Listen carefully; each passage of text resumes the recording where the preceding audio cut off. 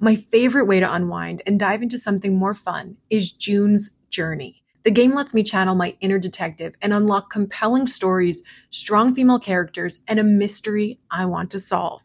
If you like true crime podcasts, it's the perfect game to play along while you listen. The Hidden Object Mystery Game will put your detective skills to the test in the roaring 1920s.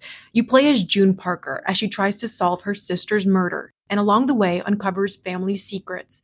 Chat and play with or against other players by joining a detective club. Mystery, danger, romance all await you if you download the game now. I'm on Chapter 4 and wondering how these clues will help me crack the case of who did it and why. June needs your help, detective. Download June's Journey for free today on iOS and Android. If you love Snapped Women Who Murder, you're going to love listening to true crime or mystery titles on Audible. The audio title I'm diving into again is one of my favorites to revisit, Mindhunter by John Douglas and Mark Olshaker.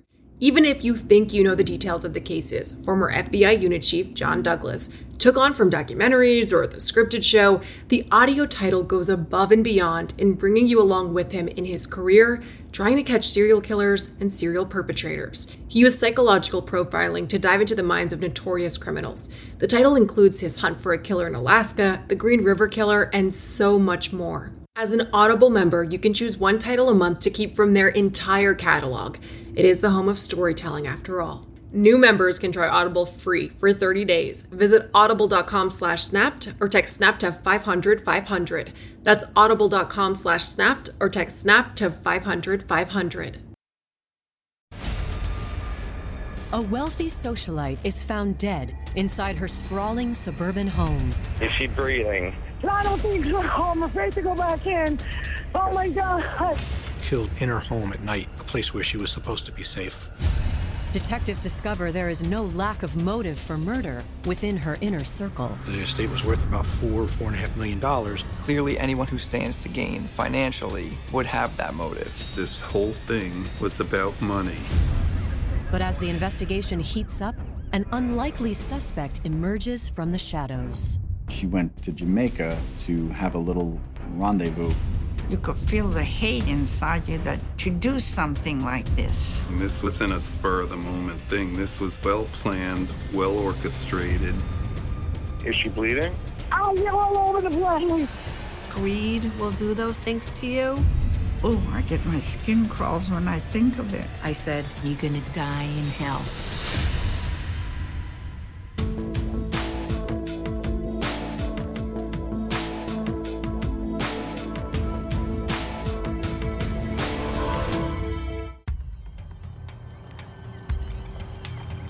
January 25th, 2014, Rockland County, New York.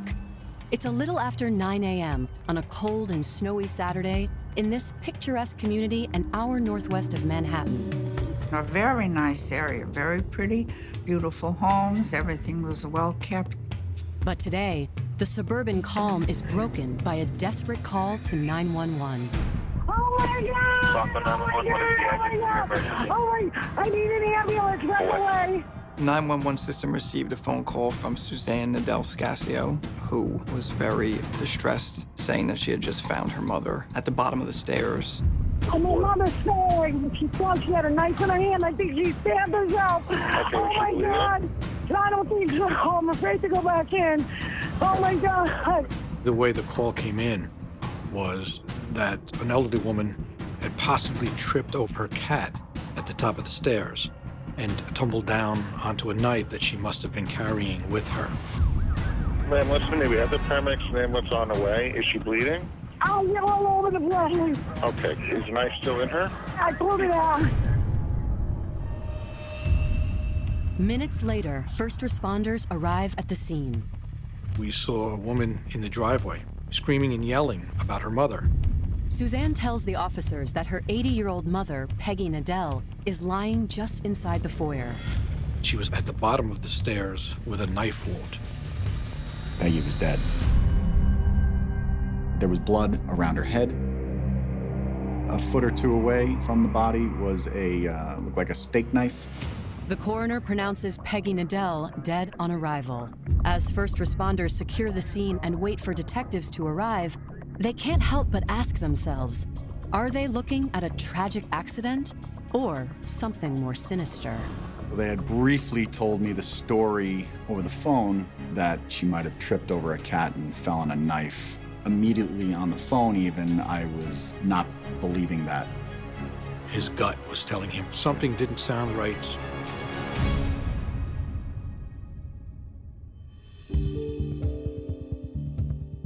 Despite being an 80-year-old widow, Peggy Nadell was still a world traveler, a sporty fashionista, and a doting grandmother.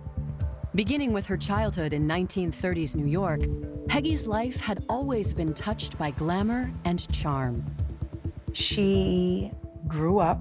She was born and raised in Brooklyn. She was a child of privilege. My grandfather was a furrier, and my mother had a very nice life as a child growing up. Peggy was a beautiful woman. She was striking. You know, she was tall and slender. Her hair was always beautiful. You'd think she stepped out of a Vogue magazine. As a young woman, Peggy caught the eye of successful Manhattan furniture magnate Robert Nadell. My father was also very dapper, and I'm sure that's what caught my mother's eye. He was quite a handsome man. Robert and Peggy married and eventually left the city in favor of an elegant home in Rockland County. For years, Peggy was a stay-at-home mom to their 2 children, Jim and Suzanne. She loved her children. She worried about them. She always made sure they had everything they needed. Peggy was always looking for her next challenge. And when her children started grade school, Peggy also went back to school, earning her MBA and joining the workforce. As for the male-dominated climate that prevailed at the time, it didn't faze Peggy one bit. She started working for Xerox. She moved up with the company, was corporate, and did very well. There weren't a lot of women at the time in those type of positions, so she really led the way. And men treated her with respect. Everybody respected Peggy, because she knew what she was doing. 30 years on, Peggy's marriage to Robert was still going strong. Meanwhile, their 2 kids, Jim and Suzanne, were charting promising futures of their own. Daughter Suzanne was following in her mother's footsteps at Xerox. Susie took after her mother. When she got out of school, she started with Xerox. Susie was a very successful sales rep in our district. I met Suzanne when I was just a teenager. I was 17 years old. We dated for like 4 years and we got engaged. We actually were engaged for 9 years. I was busy with trying to get my career going. She was busy with her career. In 1993, 13 years later, we got married. But when it came to grandkids, Peggy and her daughter didn't share the same vision. My parents always wanted grandchildren, and I decided that I didn't want to have children. As for Peggy's son, Jim, he had established a successful career as a neuropsychologist in South Florida. Peggy and her son talked regularly, and one day in 1996, he called to let her know that he'd met someone, 32-year-old Diana Martin. My brother met her. They were both employed in a hospital. The chemistry was instant, but Jim and Diana couldn't have come from more different backgrounds. In contrast to the often snowy, suburban streets of upper-crust Rockland County, Diana hailed from sunny Jamaica. She was from Jamaica. She was married once before with 2 other children from her prior marriage. And then she met my brother-in-law. To Jim, Diana's high-end tastes and air of refinement reminded him of his mother. She liked designer clothes. She liked to have nice things. Diana wanted nice things. She came up to New York one time. She was a tall, attractive-looking girl. She was slender. We thought, well, Jimmy's happy. We should be happy also. In her son's glamorous new girlfriend, Peggy immediately found a kindred spirit. After Jim and Diana tied the knot in the fall of 1997, the 2 women grew even closer. She would call my mother every morning. Diana loved her and really cared for her. Their bond strengthened over time, especially after Diana gave birth to 2 children in the early 2000s. Peggy was ecstatic. She could not wait to be a grandmother. She was very happy to have grandchildren. She doted on them and just couldn't wait to get on the next plane with my father to go to Florida and visit. Just as Peggy relished being a grandmother, Diana threw herself into motherhood. She had wonderful children. Diana, I think, adored her. Her two kids, they adored her, and she was doing a good job. They were very good kids. Jimmy gave her a good life, and she had two beautiful children and a nice home. But in 2003, the entire Nadell family was rocked when their patriarch, Peggy's husband Robert, passed away suddenly. It was very unexpected, and they had a funeral, kept it very quiet, and just let us know and kept it to the family. With Robert gone and Peggy now retired, she had time to pour even more of her energy and considerable wealth into her grandchildren. There wasn't anything she couldn't do for those children. Whatever they needed, Grandma was happy to give it to them. Peggy was very close with both her grandchildren. They visited for summers and Christmas vacation, and they loved staying with her. Even when she wasn't spending time with Diana and the kids, Peggy, now 80, could be found speeding around the Big Apple with the joie de vivre of a woman half her age. She would go to the city, she would travel, she would shop, volunteer, do a lot of things that occupied her time. She wasn't going to sit at home. In fact, in early 2014, Peggy was already planning her next adventure, a trip to Italy with Diana and her granddaughter. Sadly, that trip would never happen. Clarkstown, New York detectives Earl Lawrence and Stephen Cole Hatchard are tasked with investigating Peggy's death. From the moment they lay eyes on the body, it's clear something's not adding up. There was no way that she tripped down over a cat and fell down the stairs. Especially given the fact that knife wounds on Peggy's body penetrate her torso not once, but 3 times. She couldn't stab herself 3 times. That wasn't just a killing. That was a slaughter. Coming up, as the investigation gains momentum, a slew of possible suspects emerges. It had to be somebody that she knew. You have all those people coming into your house, and everybody knows she's an older woman, all alone. But one suspect stands out above the rest. She went on, stating, "This isn't how I wanted to get my money." It was almost like she was setting up her own alibi for having her fingerprints or DNA on the knife itself.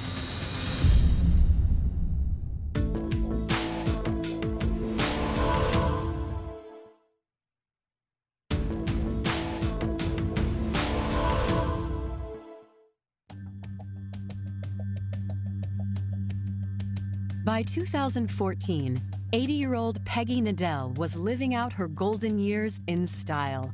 She had a beautiful and successful family, including 2 grandkids she deeply loved. But on January 25th, Peggy's picture-perfect life came to an abrupt end in her immaculate suburban home. Suzanne told me that she had come upon her mother in the house when she entered, and that she was at the bottom of the stairs with a knife wound. As detectives from the Clarkstown Police Department work the scene, Suzanne calls her brother Jim and her sister-in-law Diana in Florida. Diana answered the phone, and I said, "Something happened, Mommy's gone." And I heard her shrieking at the other end of the phone. Just shrieking, screaming, carrying on. Diana was like, "What do you mean Mommy's gone?"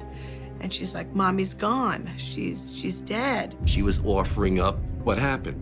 That, my mother fell down the stairs and landed on the knife. Her guilty pleasure was laying in bed, watching TV. She'd bring up an apple, cut up a pear, cut up cheese. Every time I was there, she was always coming down the stairs with a bowl, with a knife, with a fork. My thought was, oh my God, she fell and stuck herself. However, detectives Earl Lawrence and Stephen Cole Hatchard already know that Peggy's death is no accident. It became apparent to me immediately that it was a homicide. She had multiple stab wounds, multiple head lacerations. There was blood around her head. She had like a copper bowl in her hand. In addition to the bowl and the bloody steak knife, investigators noticed something else next to Peggy. Turned out to be the head of a statue under her. Was this another weapon? Or did Peggy try to use this in self-defense? Either way, the scene suggests Peggy Nadell died a violent death. But at whose hands? And why? The house was pristine. Everything was very organized, so it was fairly easy to see things that were out of place. When we got up to the bedroom, all of the drawers had been removed from the dressers, and some of the baskets from the shelves had been removed. Investigators start to question if Peggy drifted off while having a snack in bed, only to wake up to discover a burglar in her home, who then attacked and killed her. You could see where she had been sleeping. The blinds were closed, and the covers were pulled over in such a manner that you could tell that she was by herself, and she had gotten up. The DVD player was still playing. My first thought, burglary, robbery, had to be a stranger. But the more investigators study the scene, the less it feels like a random robbery. Peggy did have an alarm system. The alarm system was off. There was actually a key in the doorway from the inside. So right away, I'm thinking that she got up to answer the door to open the door. So it would had to be somebody that she knew. We took a look at the kitchen table, and it was clear to us that based upon how the chairs were turned facing each other, that the person who had been there earlier had been sitting in that chair, speaking with Peggy. Who would an 80-year-old woman like Peggy feel comfortable letting into her home in the middle of the night? One possibility is Peggy's daughter, Suzanne, who's still at the scene. She was crying. I mean, she was, hysterical. I mean, I tried everything to try and console her. I had told her, I said, listen, this was no accident. Your mother was murdered. Suzanne's first statement to me is my mother's worth high seven figures. It was the very first thing she said to me. She said it several times. She went on and on, stating, this isn't how I wanted to get my money. She made a big deal, which raised a red flag to me I just found it to be very odd that she was talking about her mother's wealth. Investigators ask Suzanne and her husband to come down to the station for an interview. And they separated us. You watch enough TV shows, you know this is coming. And they just kept rehashing. Where were you? What were you doing? My relationship with my mother-in-law. Is there somebody else that could have possibly have done this? They questioned my husband and I for probably good 7-8 hours. According to both Robert and Suzanne, they'd been at home earlier that evening. And while they hadn't spoken with Peggy in hours, Suzanne had seen her alive and well multiple times that week. I was there at least 4 or 5 days a week. I would let myself in with my own key. I knew how to work the alarm. There wasn't a day that they didn't go by that they didn't talk, at a minimum of at least once or twice. And then I spoke to Peggy just about every day myself. Suzanne says that she last saw her mother on Thursday, January 23rd. However, on the morning of Saturday the 25th, she tried to speak to her mother on the phone, but failed. I started calling about 7:30, 7:45. She didn't answer the phone. I said, something's not right that my mother is not answering the phone. So I drove down, I opened the door, and I didn't recall at the time, but the alarm was off. And I saw my mother laying at the bottom of the stairs. And I touched her neck, and I pulled the knife out thinking, oh my God, I need to do CPR. So when Suzanne says that she removed the knife, that is a red flag to me.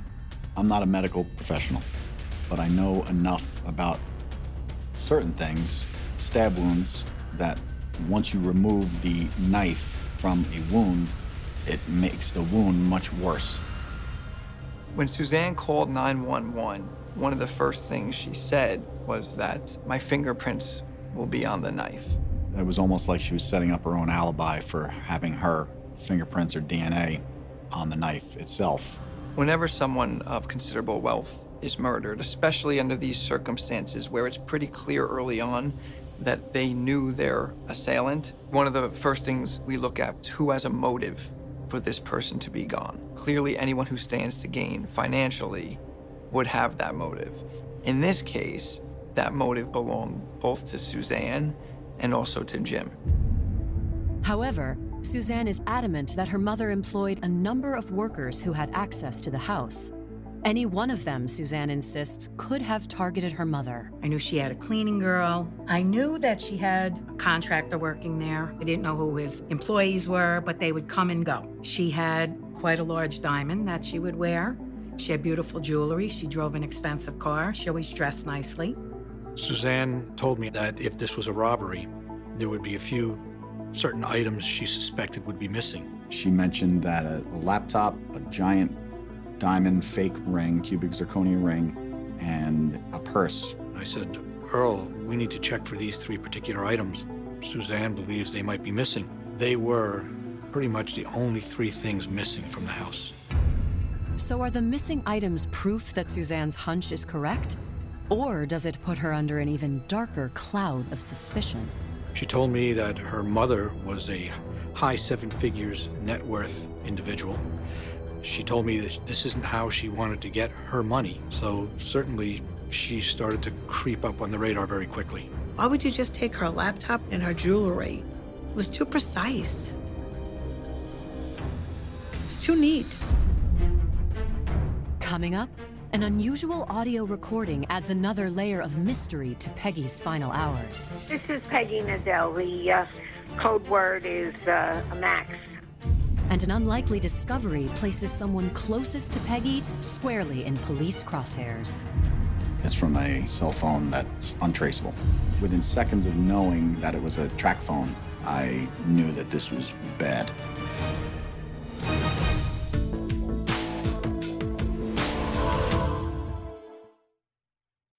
As a Snap listener, you know the world can be a dangerous and unpredictable place. With every case I learn about, I'm reminded how much I want to prioritize my vigilance and preparation. That's why I use and recommend Simply Safe Home Security. My cameras have alerted me about trespassers and even given me a sense of security knowing my home is safe even when I'm not there. Simply Safe offers protection for the whole house, with advanced sensors that not only detect break-ins, but fires, floods, and other threats to your home and getting you the help you need for each scenario. The indoor security cameras offer privacy shutters to ensure physical privacy when you want it. Plus, you can try Simply Safe for 60 days risk-free. If you don't love it, return your system for a full refund. Simply Safe has given me and many of my listeners real peace of mind. I want you to have it too. Get 20% off any new Simply Safe system when you sign up for Fast Protect monitoring. Just visit simplysafe.com/snapped. That's simplysafe.com/snapped. There's no safe like Simply Safe. It's harder to focus than ever these days. Thankfully, C4 has reinvented the energy drink game with C4 Smart Energy, the only energy drink clinically proven to provide enhanced mental focus, containing 200 milligrams of natural caffeine, a blend of vitamins, and 0 sugar. It was formulated to support your well-being and help you feel your best, all while enhancing mental focus. From your brain to your body, C4 Smart Energy does it all and tastes amazing. Look for Smart Energy in the beverage aisle at your local Kroger, Albertsons, and Safeway grocery stores. C4 Smart Energy. Stay focused.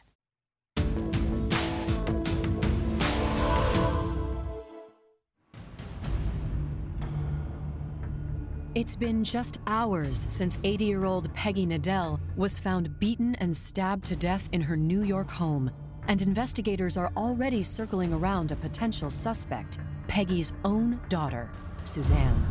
Suzanne just lost her mother, and she's at the police station. I found out it was more like they were questioning her as if she were guilty of something. She was #1 suspect.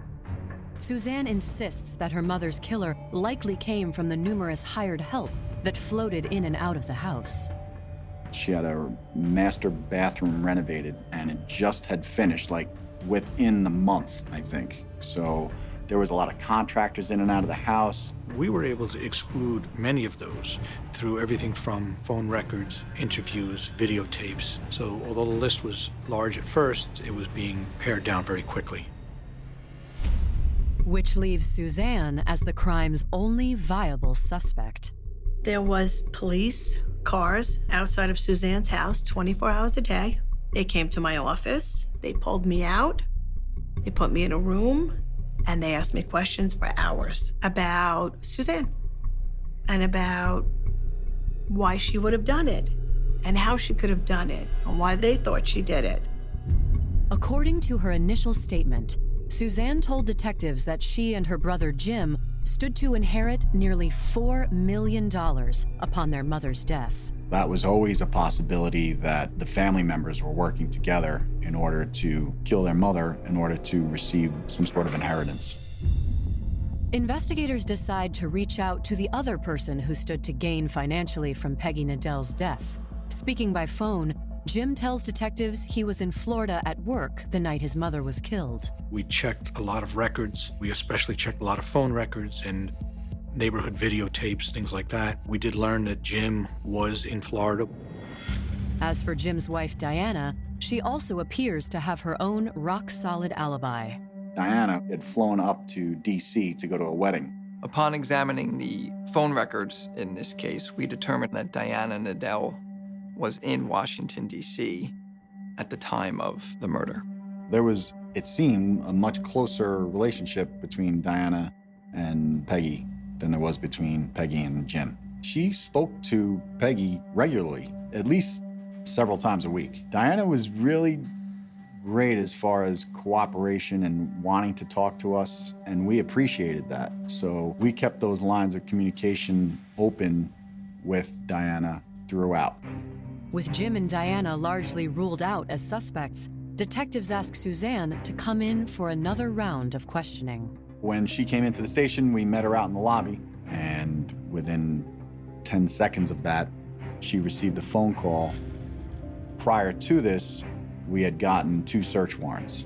They were for Suzanne's personal cell phone and work phone.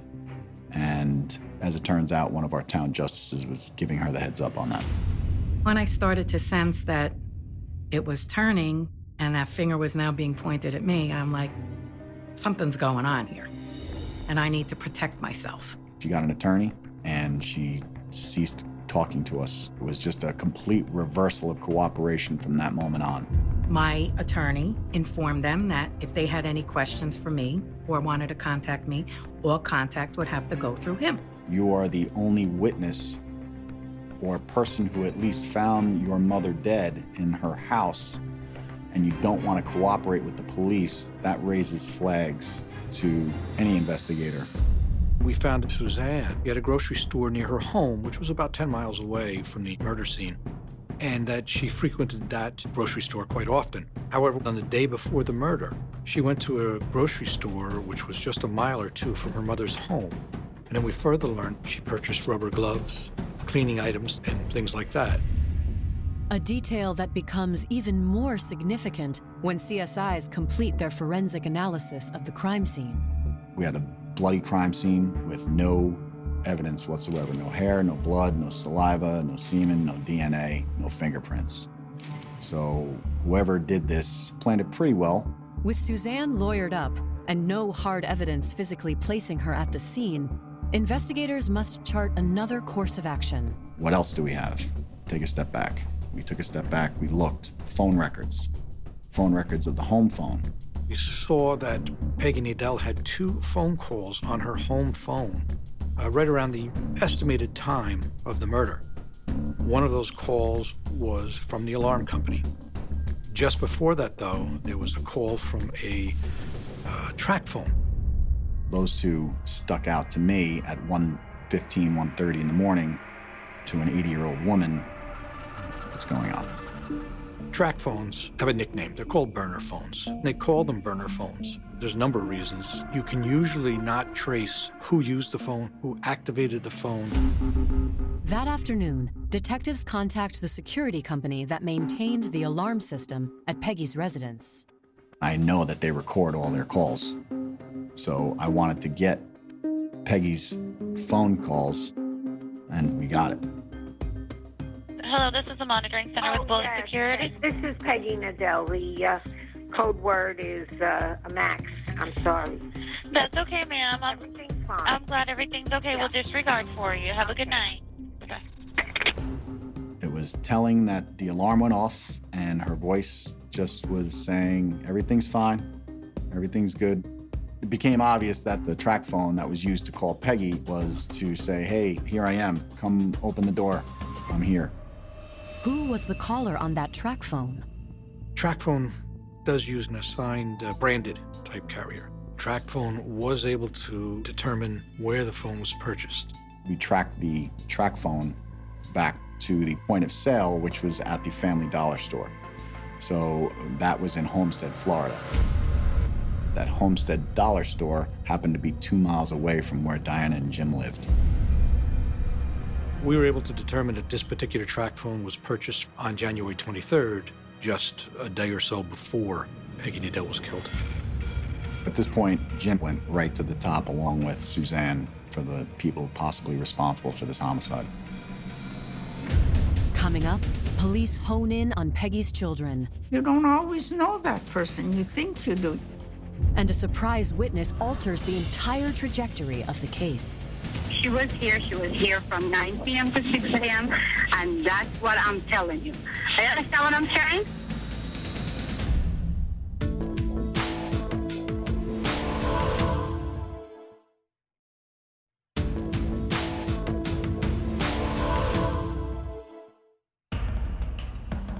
The murder investigation of Peggy Nadell has turned up its first big break in the case, a burner phone police believe was used to contact Peggy in the moments just before she was killed. We do all the legal subpoena process that we have to track the phone. It came back to a Family Dollar store in South Florida. We remained cognizant of the fact that Jim, her son, stood to inherit just as much as her daughter Suzanne did. The estate was worth about $4.5 million. However, Jim and his wife Diana seemed to have rock-solid alibis. Phone records placed Jim in Florida at the time of the crime, and his wife Diana in Washington, D.C. Diana told us that she had attended a wedding in Washington, D.C., and that's where she was the night of the murder. When investigators reach out to the bride's mother to verify Diana's alibi, they discover there was a wedding in D.C. that weekend. However, detectives were surprised to discover that Diana wasn't invited. She was not on the original wedding list. She never was wanted at the wedding. We started to wonder if maybe Diana was the one that bought the track phone, the burner phone, as opposed to Jim or somebody else. Detectives obtained the surveillance video from the store in South Florida where the burner phone was purchased. There was a video transaction of the person coming into the store, purchasing the track phone, and then walking out. It was clearly not Diana. So we looked at that several hundred times, that video. Freeze framed it, still shot at it, did everything we could to figure out who the person was. However, having caught Diana in one lie already, investigators aren't willing to let her off the hook just yet. They begin to interview friends of the Nadell family in hopes of learning more about Peggy and Diana's relationship. Peggy sent her money on a monthly basis. If she didn't send her money, she didn't see the kids. And those grandkids meant more to her than money. She'd do anything she could to have a relationship with them. According to some of Peggy's friends, recently Peggy felt that Diana was asking for too much. It got to the point that Diana became unreasonable, and Peggy said no. So when that happened, Diana got very angry. She was saying, I need this money or else I'm not going to let you see the kids. Peggy was devastated, but according to those close to her, she wasn't the only one who'd had enough of Diana. Jimmy really did consider leaving her. He was going to wait till the children got out of school. Diana's behavior wasn't that of a happily married woman either. During her 50th birthday, she decides, nah, I'm not going to spend it with my husband and my children. I'm going to go back to my ex-husband in another country in Jamaica and have a 4-day rendezvous with him. And that's what she did. Friends say at that point, Jim was ready to file for divorce, but Diana would have no talk of it. I would say to her, if you don't love him, divorce him. She was greedy and saw that almighty dollar and wasn't going anywhere. Detectives decide to take a closer look at the fine print in Peggy's will. What they discover sharpens their suspicions around Diana. So if Jim and Diana divorced prior to her death, Diana doesn't get a dime. But if Peggy dies, then she gets his half. That was written in her own words. But even if the threat of divorce had prompted Diana to murder her mother-in-law, detectives still have a lot of questions. Like, how did she get from D.C. to New York? And who is the mystery woman seen purchasing the track phone? Poring over Diana's personal phone records, they uncover a clue.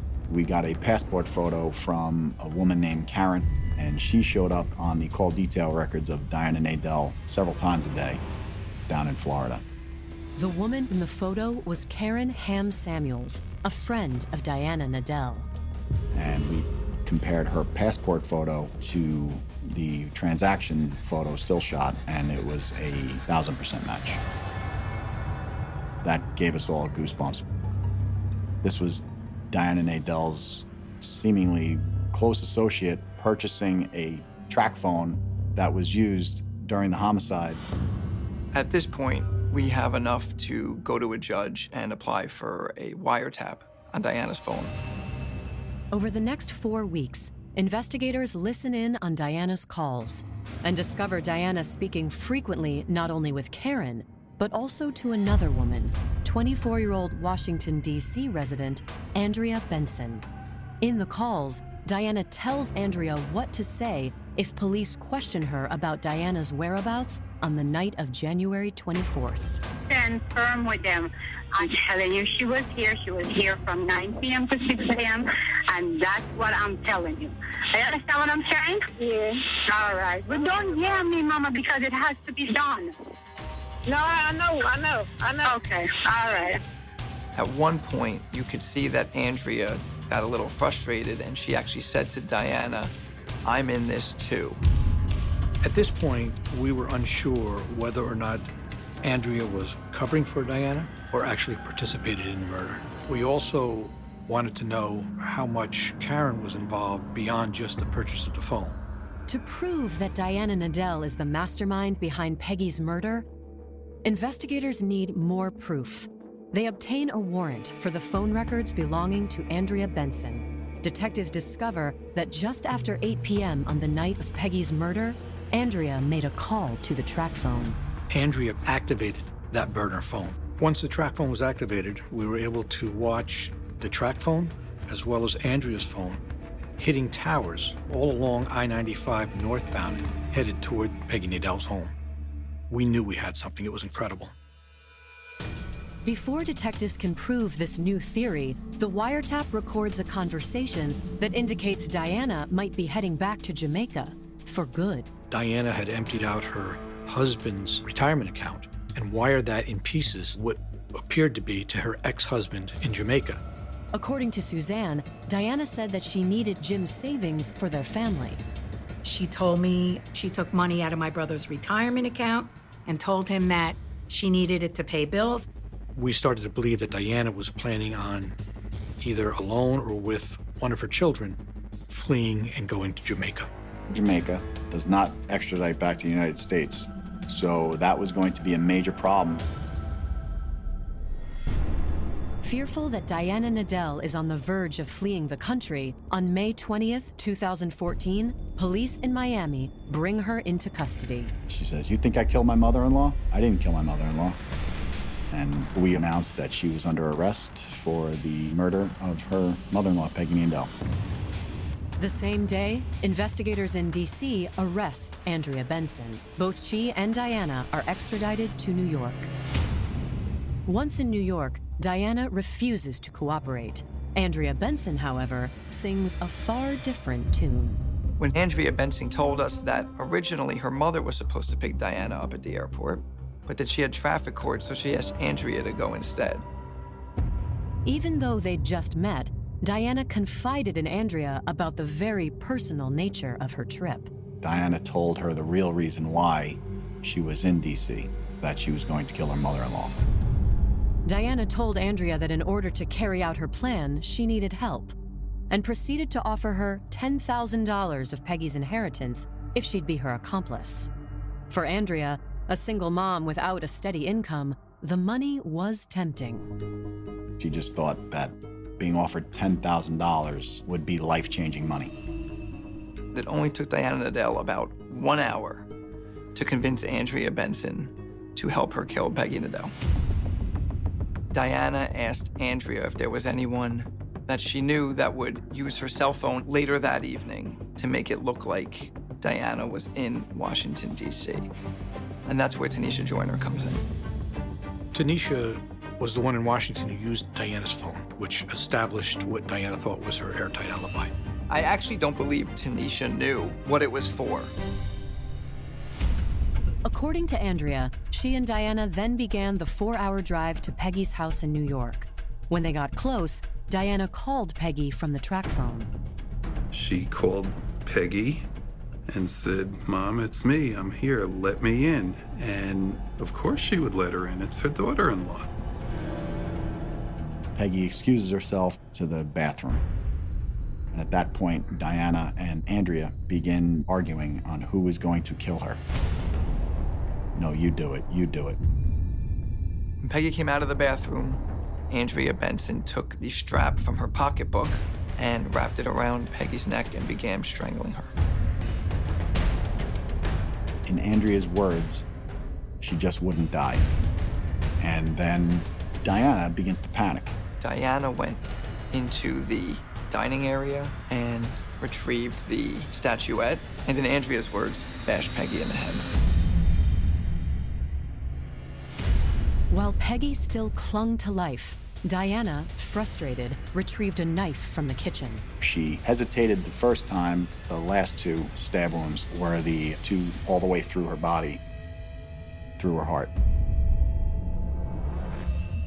Andrea says that once Diana was sure Peggy was dead, she cleaned the scene thoroughly, and just before leaving, tried to make it look like a robbery by taking Peggy's jewelry, purse, and laptop.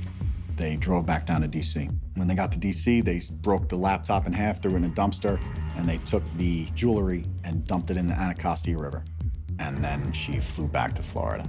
According to Andrea, neither Peggy's son Jim nor her daughter Suzanne were involved in the murder plot. That night, police upgrade their charges against Diana and Andrea to first-degree murder. Tanisha Joyner is also arrested and charged with hindering prosecution. News of Andrea's confession and Diana's arrest reached Jim and Suzanne later that night. I was fast asleep, and they told me that they arrested her. And my husband and I both looked at each other and said, "We knew it." Coming up, a jailhouse plot threatens to derail the entire case. The message was to have them killed. And a daughter confronts her mother's killer in open court. I said, "You were born in paradise, and you're gonna die in hell."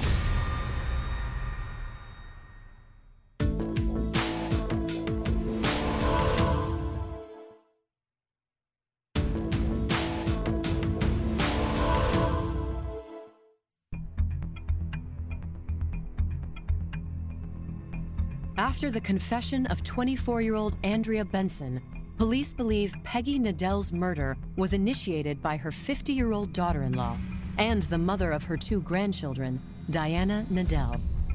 A revelation that's appalling, both for its calculation and its greed. When I heard that, my first reaction was relief, but on the other hand, still disbelief. How could someone kill their mother-in-law? Diana saw that as an opportunity for her to perhaps garner this lifestyle that she wanted, that she did not have. As Diana's trial approaches, the case takes another shocking turn. Diana contacted another inmate and offered to pay them money if they could arrange to kill certain witnesses. Those witnesses included Diana's alleged accomplices, Tanisha Joyner, and Diana's best friend, Karen Ham Samuels. The inmate in the jail was about to be deported to Jamaica, and Diana knew this and asked her to give a message to her brother. That message was actually the names and addresses of Tanisha Joyner and Karen Ham Samuel, and the message was to have them killed. Karen was the one in Florida who purchased that burner phone. Those 2 were witnesses who weren't involved in a murder, so were most likely to turn witness. So it would have paid off greatly to have those two taken out of the picture. At that point, we had enough to indict her. She was indicted for tampering with witnesses as well as conspiracy to commit murder. In light of the new charges, Diana's attorneys urge her to take a plea deal. Diana Nadell pleaded guilty to murder. She received a sentence of 23 years to life in prison. She also pleaded guilty to conspiring to kill the two witnesses. However, at her sentencing hearing, Diana shows little emotion. I would like to say that I'm very sorry for my actions and that I am extremely sorry for any pain I may have caused, especially to my husband. When Peggy's daughter gets a chance to speak directly to Diana, she makes the most of the opportunity. You were born in paradise and you're going to die in hell. While Peggy Nadell's life had a lasting effect on those who loved her, Diana's greed and betrayal has left behind wounds that may never heal. Suzanne, a son, 2 grandchildren. I think they will have little pieces inside of them broken for the rest of their life that will never be put back together. Diana wanted to live my mother's life. She'll meet her maker someday, and I hope it's horrible for her. My mother was a kind, wonderful person that I miss tremendously. And not a day goes by that I don't think about her. Diana Nadell will be eligible for parole in 2037. Jim Nadell was never linked to any crimes committed in this case. Andrea Benson received a sentence of 20 years to life. She will be eligible for parole in 2034. Tanisha Joyner was sentenced to probation and time served. Diana's friend, Karen Ham Samuels, was never charged in connection to the crime. For more information on Snapped, go to oxygen.com.